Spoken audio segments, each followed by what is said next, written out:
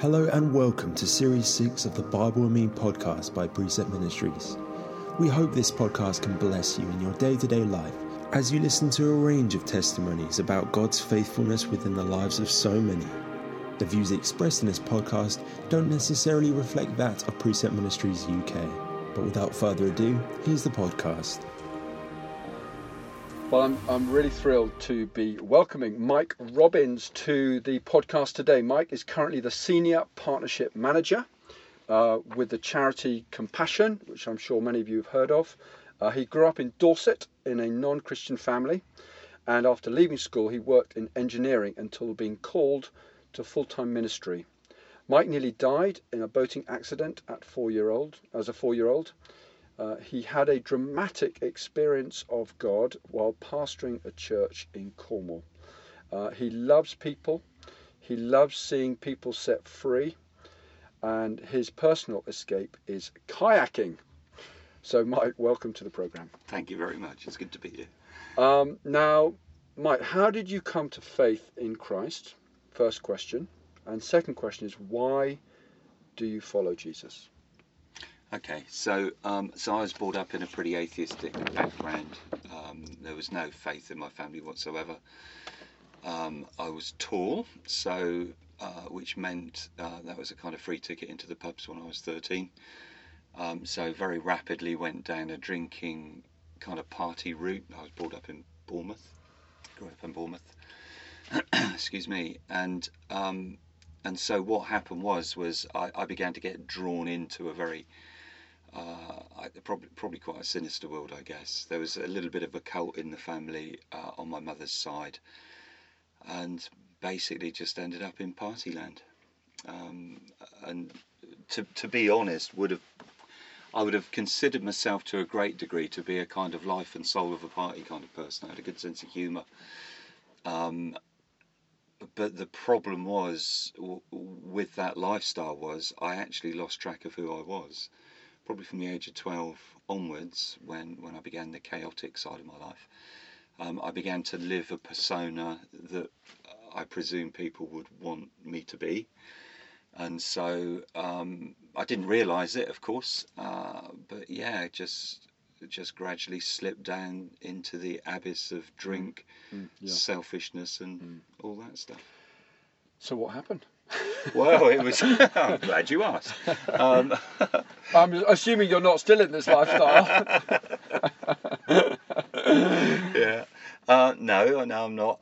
So what happened was I met my wife-to-be when I was 19. She had a flat. We met, fell in love. We were both quite heavy drinkers, both quite heavy party goers. And probably both quite insecure, I guess, because of our backgrounds. We both came out of Celtic backgrounds. And so we had this crazy, we're madly in love, but we're going to kill each other if we stay together, you know? It really was as bad as that. I could tell you many stories about situations that really got out of hand involving police and stuff like that. But yeah, no, it was crazy. It was a crazy world. And alcohol was normally at the bottom of it all. Yeah. And one day there was a little Elim church. We lived in Winton at that time. Right. So opposite Sheila's flat, which we moved in together pretty quickly, was this little church called Winton Elim Church. Sheila had a daughter who's my daughter now. Obviously love her very much. But she started going to the church, to the Sunshine Corner there, and then the church invited us to go. Honestly, I thought they were crazy people. But I thought, maybe this would be a good fix for Sheila, because Sheila had all the problems, you see. You didn't have any problems? No, I was fine. It was Sheila. We need to fix Sheila. So I thought, well, I'll go. To help get her fixed. Yeah, that's exactly it, yeah. And so we went and, excuse me, I arrived home from work one day. I was an engineer, as you mentioned earlier. I arrived home from work one evening and Sheila said, you need to sit down, I've got some news for you. So I said, what's that? And she said, I found the Lord. And it was like it was the worst thing I could ever imagine happening. I just wanted to get religion and fixed. I didn't want a fanatic. And so I really lost it.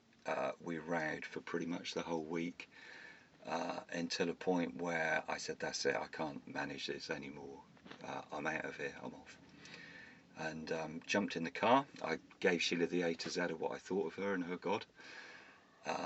It's probably about 10 o'clock at night, maybe. Jumped in the car. I was heading off to Scotland.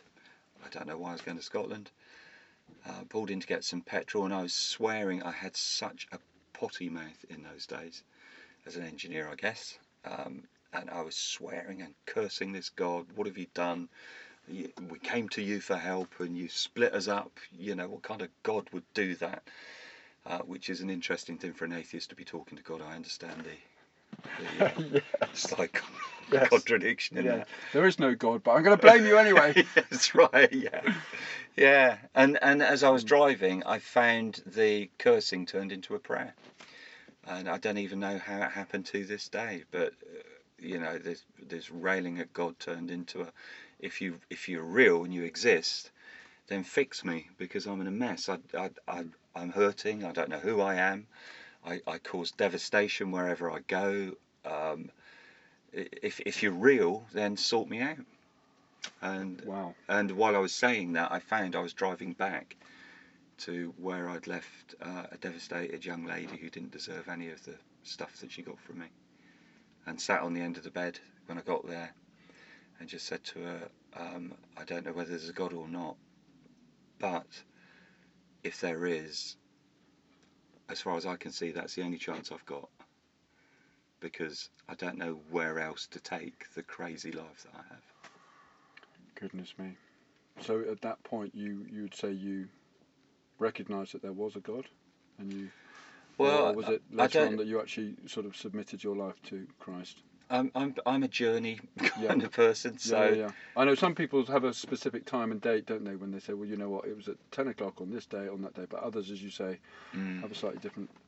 As we work through this, you'll probably see some of this come out, but what I did that night, Norman Warren, Journey into Life, Sheila had used that. That's a little booklet for those out there that don't know. It's a really good little booklet, actually. So just say that again. Norman Warren. Norman Warren's Journey into Life. Journey into Life. It's probably 5 pages, and it's probably one of the best tools I've ever used for leading people to Jesus. And I read it that night, and read the prayer at the end, and gave my life to Jesus. Not even sure if he existed. Not even sure if God was there. But what have I got to lose? There's no other road for me. Fantastic. Now, you obviously, years down the line now, but so how would you answer the question, why do you follow Jesus? And then I'll ask you about some other, your journey. So why do you follow Jesus? Because I can't see another way. When Jesus, whenever I really plugged into Jesus, I was a very selfish person. A bad judge of character and stuff, bad decision maker. The day Jesus got hold of my life properly, all that changed. I suddenly discovered I had a conscience, which I'd never really felt before. I felt genuinely sick about the person that I was, really disliked who I'd become. And so Jesus coming into my life began to challenge every area, I guess, because, he just did. I can remember the day after I prayed that prayer, I was at work, and somebody came up with a really filthy joke that I would have normally been right in the middle of and applauding it, encouraging it, and adding my bit as well. And I just felt this incredible weight of, this is awful, and so I kind of had to make my excuses and kind of go off somewhere else, and I could never think of going back there again. Yeah, amazing. Now, what was family life like for you growing up? It was nuts, to be honest. My dad was a northerner, and my mother was as well, but my dad was a hard northerner, so he'd been brought up in a pretty much a no love, no affection kind of environment. A huge controller of the family. it's okay to say this, I guess, because he's passed away now, but he was quite violent towards us as kids. He certainly believed in corporal punishment. Mm-hmm. He would hit my mum. They were continually arguing and rowing. So I think that's probably the birth of my insecurities. Yeah, and I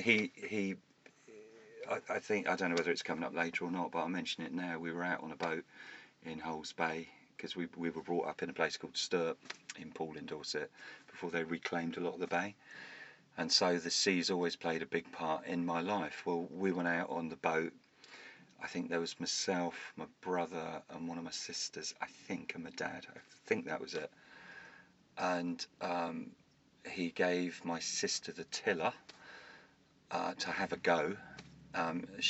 It wasn't a speedboat, but it was pretty quick, and she flung it hard over. The boat lurched across. I was sitting on the cabin, slid off the cabin into the water. My dad went over to try and catch me, and he was a big lad, so there's a significant weight shift in this little boat.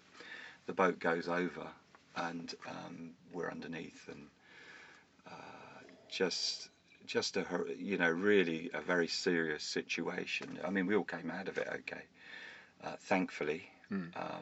But the impacting thing happened straight afterwards. He said to us, if your mother had been... And actually, he'd had an argument with my mum. That's what happened. He had an argument with my mum. She got off the boat somewhere else and was getting a bus home in a proper huff. And he was bringing us a lot back. But he said to us, when we'd righted the boat and we were back in the boat, he said to us, if your mother had been on the boat, I'd have saved your mother before I'd have ever saved one of you kids. Because I married your mother. And she's the most important person to me beyond you kids. Yeah, And you were young, weren't you? I was 4. You were 4 years old, and you still remember that? It's indelibly marked in my mind. Yeah. Goodness me. Yeah. Now, you left school at 16 to do Yep. an apprenticeship with an aerospace engineering company in Poole. Mm-hmm. Were you always going to be an engineer? Were you cut out for that? I mean, why engineering? My dad was an engineer. He's always run his own engineering company. He wanted me to join with him in it. I wanted to do anything but engineering. However, because I guess I'd been brought up in that environment, I'd been working for my dad since I was probably 10, 11.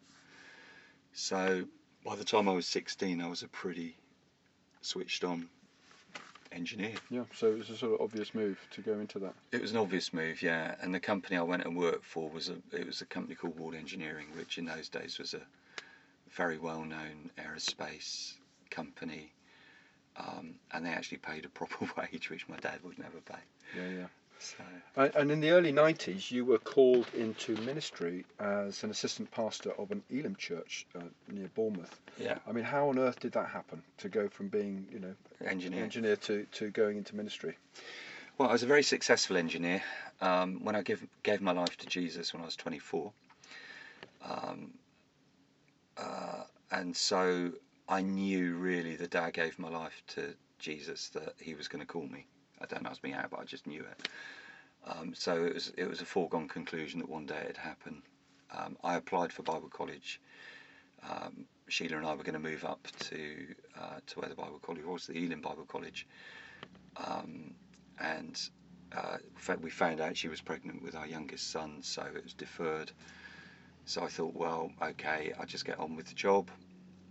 Began to make a lot of money. I went into a technical selling role when I was 29 with a big Austrian company with all the perks that go with that, and began to earn a lot. And so 3 years into that, just when I thought this is it, I got my life all sorted out, happy days, then Jesus comes knocking back on the door again and says, you were gonna follow me. And I knew that I had to hand my notice in and go on the team. The church, I was going to go to Bible college again, but the church I was in at the time, the minister said, would you consider coming on our team rather than going to Bible college? So I did. So you did. Went on team. In being sensitive to the Spirit of God and to an invitation.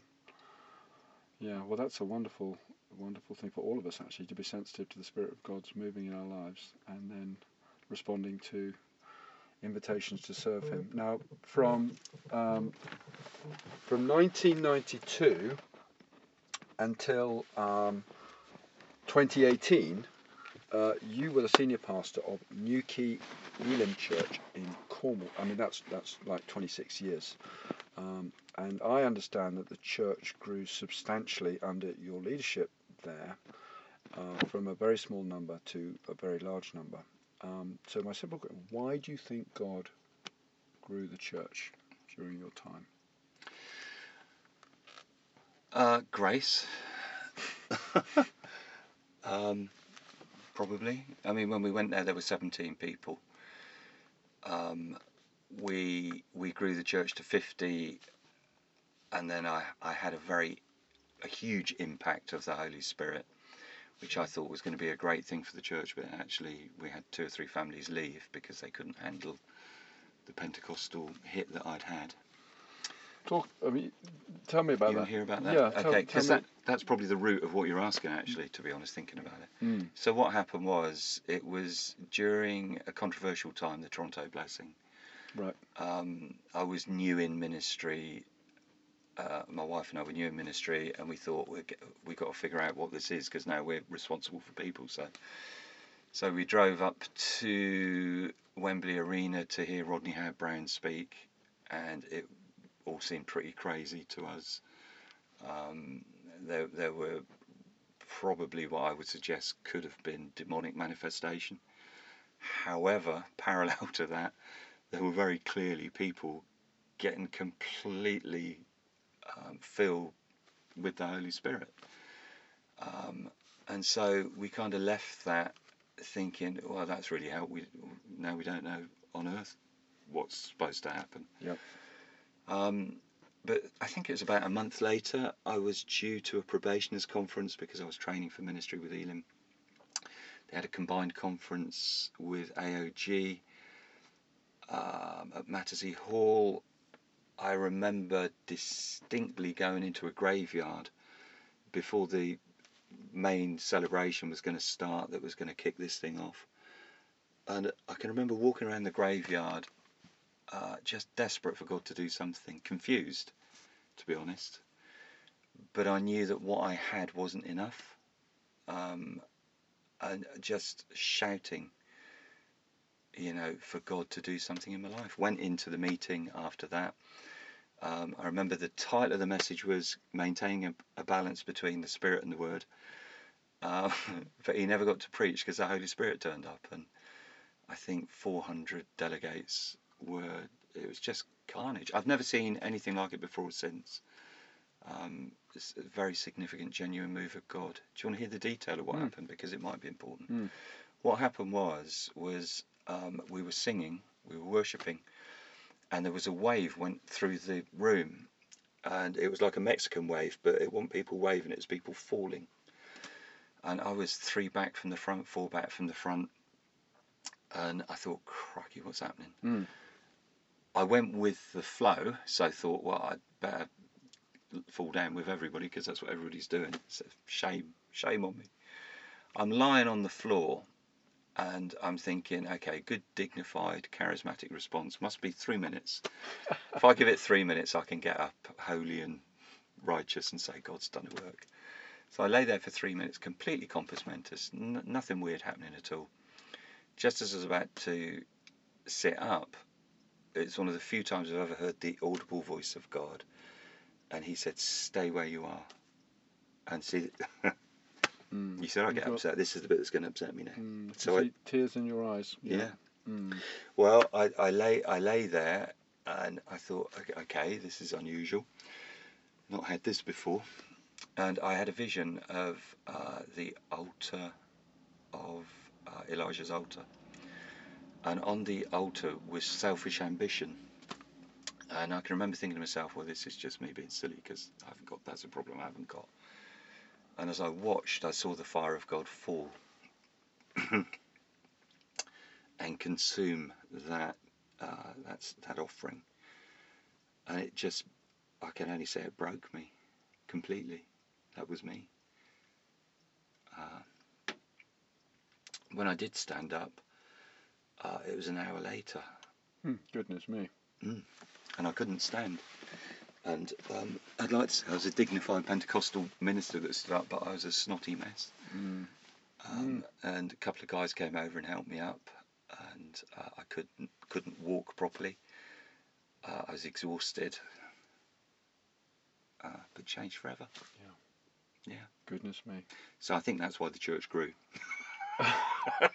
Not because we went back and did all that in our church, but I went back. You went back different. I went back broken, but whole, if that makes sense. Yes. I was being reassembled. Yes. And that was the disassembly. Right. And I can remember saying to the church, probably 4 weeks later, we're not doing church right. We have to get this right. This church has never been through, I think it was about 70. You know, I'm going to take the church into prayer and fasting now. And whatever God says goes. As far as I'm concerned, we're going to rewrite it, because what we've been doing for 60 years isn't cutting it. Really? So let's do what he says. Really? So I remember talking to you before this interview. You would have said before that time that you had a knowledge of God, you had a head knowledge of God. Yeah. You know, obviously you're a pastor, you're preaching and teaching.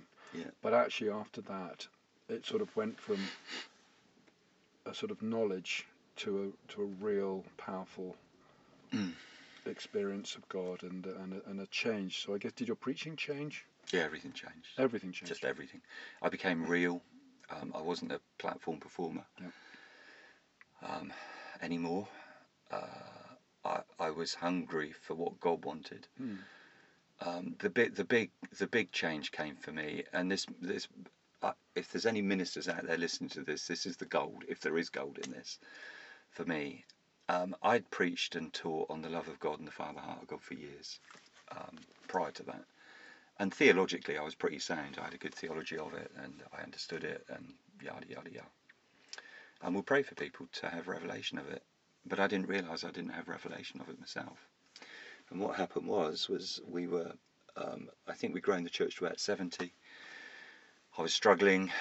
We kept hitting the barriers, you know, and I was in a cafe with Sheila, my wife, and we're chatting, and I said to Sheila, you know what, I think I just want to go back into business, because this is hard for me, all this ministry and dealing with people. I struggle with it, you know. And in my spirit, there was a story happening in my spirit while I'm talking to her. That's the only way I can put it. And I could hear God saying to me, Mike, I love you, and thank you for staying as long as you've stayed. If you decide to go, I'm going to bless you. My blessing will never stop for you. If you can't take any more, I understand. And I'll love you through that transition. So understand that I'm going to bless you either way. But as your father, and that's the bit that got me, I'm asking you, please stay. And that was the bit that I'd never understood with God. I guess because of my father. Maybe others listening to this maybe have never been through that. But for me, everything was conditional. Everything was driven. Everything was performance. I made a commitment. I've got to keep to that commitment. If I back out of that commitment, I'm a failure. And it was a completely different father that spoke to me. He turned from God to Father. Matthew, when Jesus teaches us how to pray, first revelation he gives us, what does he say? When you pray, you say, Our Father. Our Father. And I'd never seen it like that. Never seen it, you know. So, yeah, I'm in love with my dad. Oh, amazing. And I guess ministering down in Newquay, it's, you know, beaches, surfing, I guess a lot of holiday people come down and come to the church. I remember going to your church a couple of years ago. It was a wonderful, wonderful service. Now, you now work for Compassion. And you've just recently started working for Compassion. So just give us a taste of your work with Compassion. So a year ago, I listened to a video by a guy called Richmond Wandera. It's on the Compassion website. That's www. No, I'm kidding. It's on the Compassion website under Uganda. In all seriousness, if somebody wants to listen to it. But I spent my life raising leaders because the church grew, and we were continually raising leaders who went off and did fantastic things way beyond anything I could do. When I listened to Richmond speak, Richmond tells the story of how his father was shot when he was 6. I think he was 6 in Uganda. They were thrown out on the street. He had to resort to begging and so on and so on and so on, until a 15-year-old girl sponsored him for £25 a month, and she began to write to him saying, "Richmond, God loves you. We love you. We're praying for you. He has a plan for your life." He wasn't a Christian. Gives his life to Jesus at the age of 8, I think it was. Fast forward, he then talks about how God called him into ministry. He set up a pastors' discipleship network, training pastors to change Uganda. Oh, I don't believe you said that. I need to talk to you about that in a second. But carry on, yeah. And it blew me away, because £15 a month, a 15-year-old girl, this guy is changing a nation, raising leaders in a nation.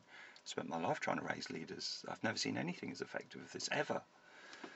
And it just got me. It was like a gate opened in my heart, and I felt God say, these are your richest, best years. You can have the glory position on the platform in the easy life, or you can start again with me. What do you want to do? And it's irresistible. It's a complete reinvention. So I joined Compassion. Just as a footnote to that, Richmond Facebooked out 8 weeks ago. He's just had his 4,000th pastor go through his training program. Do you know what? It's so. I didn't know that you were going to raise this in this interview. Precept Ministries is very active in Africa. Very good friend of ours, Stuart Kemsley, is the director for Precept in Africa. He lives in South Africa, but he travels widely across Africa. And he is extremely close with the Pastors' Discipleship Network, to such an extent that Stuart is being not employed, because he's employed by Precept, but what Stuart does in terms of equipping people with how to study God's Word has been totally embraced by the Pastors' Discipleship Network. And Stuart is, I guess, one of the things that PDN does in terms of equipping pastors to be able to study the Bible for themselves and then to preach biblically to their people. What I must do after this interview is show you a video that Precept put together last year about the impact of what Stuart has been doing with PDN in Uganda. It's like a 4-minute video, and it will bless your socks off. So that is so interesting that you raised that issue with Pastors. So this guy that you're talking about, did he set up the Pastors Discipleship Network? Richmond Wandera, yeah. Well, he will know Stuart extremely well. Yeah. They will be working together as we speak. I think it's a gold moment, isn't it? It's I love it. I love stuff like that. But so you can see the attraction as a leader, as a trainer of leaders. I think there's a revival going on, and I think we're praying for revival. I think it's revival now. I don't know whether I'm allowed to quote this figure or not, so this might be a bit of an elastic figure or a non-quantifiable figure, but certainly the number of 158,000 children saved last year has been mentioned. These kids, I think the Widdick report, which is a secular report on compassion, I think it's 80-something% of children that graduate go back and meaningfully and positively change their community. I told you a story about a guy on a plane on the way back from Uganda a couple of weeks ago. He's the head of a law company, and when he asked me what I did and I told him, he said I was a compassion child. And he's flown off to the States for his 2nd or 3rd masters, and I said to him, "Are you still connected with compassion?" And he looked at me and he said, "Every Saturday I go into my old project, I teach the children about human rights and about their legal rights, and I answer any questions they might have about law." Well, isn't that amazing? Now, you've been a pastor, you've been a teacher of God's word. Why is the word of God important to you? It is important to me because it is the only pure, non-biased document that I think is in existence anywhere. Everything else is corrupt, and I am a theologian. I've studied hard and I've got my degrees and so on, or degree. But the Word of God is living and active. It definitely is, and it is the only thing that brings wisdom that is pure into our lives, in my opinion. Everything else is biased, has a tinge or a twist in it. But the Word of God stands unique. It's outside of corruption. Wow, that was wonderful to hear. How do you study it, or how did when you were preaching regularly? How would you go about that? Same. Well, same as I do now. I'm systematic, so I study it in an expository fashion. Yep. So I'm working my way through John at the moment, verse by verse. I've got a real nice fancy iPad with a pen. Yeah. So which is beautiful because I copy the verses across, I colour them in, I can draw me pictures. Do you? Write so me you're notes. very interactive with the word, are you? Oh, with completely, really, yeah. Unashamedly, yeah. You sound like a good precept student to me.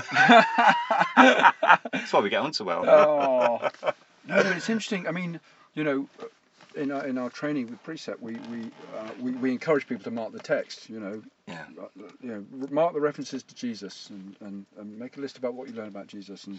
And when people say, "Oh, why do I need to mark the text? Why do I need to do that?" Well, because it's going to slow you down to really see what it's saying. So you're saying you do that. You get. I highlight text. I circle it. I draw pictures by it. I'll import pictures into it. I'll colour it. I'll do whatever I need to do to remind me when I go back through it of the impact that particular verse or scripture had on me at the time. Fantastic. Well, I'm so pleased to hear you say that. And for those of you that may be listening, and you'd probably share this thought with me that if you're going to preach a message, you're the one that learns the most in digging out the truth to be able to then communicate it, aren't you? You're the one that's being impacted the most. And I would just say to those of you listening, if you want to be impacted radically by God, by studying His Word, then I would encourage you to connect with us. We run a Bible school, we run teaching training, we do online studies. Please contact us at Precept Ministries UK, and we will be, God has raised up Precept to help people to be able to study God's Word. So I just wanted to mention that to you. Now, do you have a favourite Bible book or character, Mike? Yeah, all of those. Favourite verse would be. Or book, first of all. Oh, book. Okay, so. A book or character to start with. Is there a particular book that you Haggai would be. Haggai? Yeah. Okay, so give us a 2-minute synopsis of Haggai. Haggai was. He's the guy that had to go and wake up Israel. Israel had started rebuilding the temple after the exile. And through discouragement and various factors, the work had got forgotten. And one of the key verses in there, you probably all know it, is, "Why do you dwell in your panelled houses, while the house of God is a ruin?" So God raises up Haggai, go back and shake these people out of their slumber. I need to build the house of God. Now, if ever we needed a prophetic word over the church today, that is it. Get out of your panelled houses. Get off your blessed assurance and build my house. Build my house. And the whole thing is dripping with the prophetic.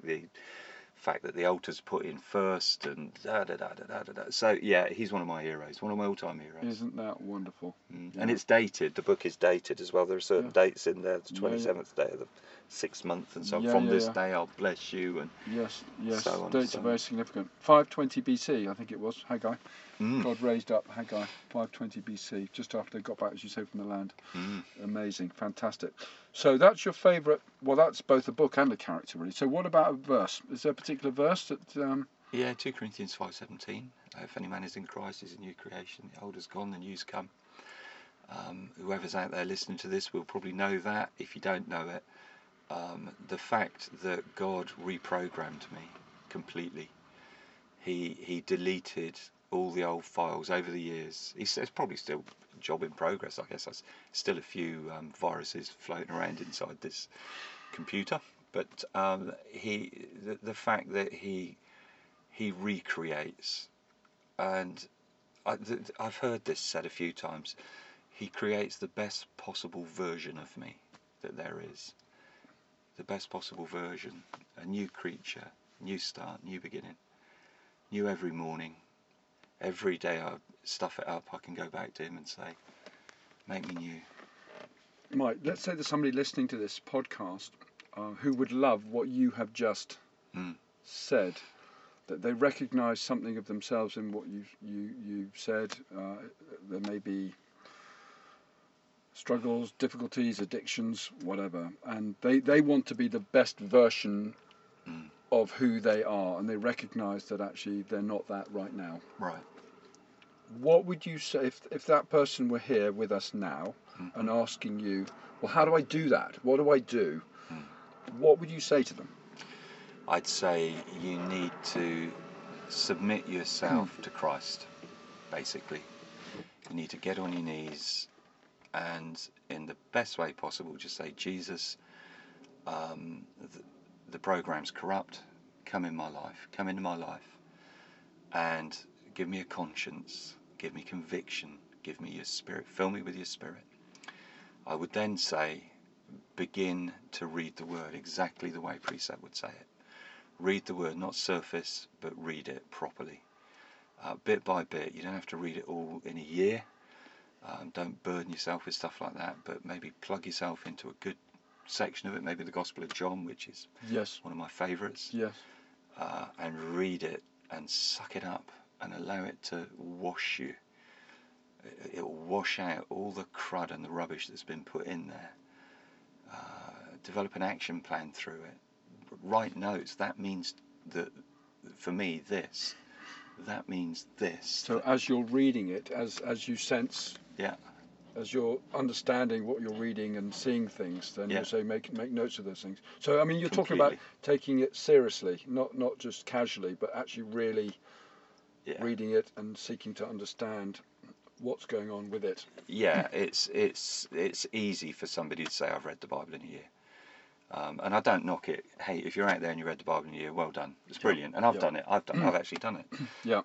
But to read it properly, you need to have time within your program where you read it and you allow it to inform you, and you make notes about what it's saying to you, so that you can go back to those notes time after time after time and refresh yourself of the revelation that God gave. It's a living word. It's beautiful. And of course we know that as Christians, we're not, when we submit, as you said there, we turn to Christ, we recognise our place before a holy God, we say sorry to God for what we've done, we're seeking to follow him. We know that when that happens, life's not going to be a breeze, is it? Definitely not, no. It's not all sunshine and roses once we've committed ourselves to Christ and seek to find out more about him and follow him. Yeah.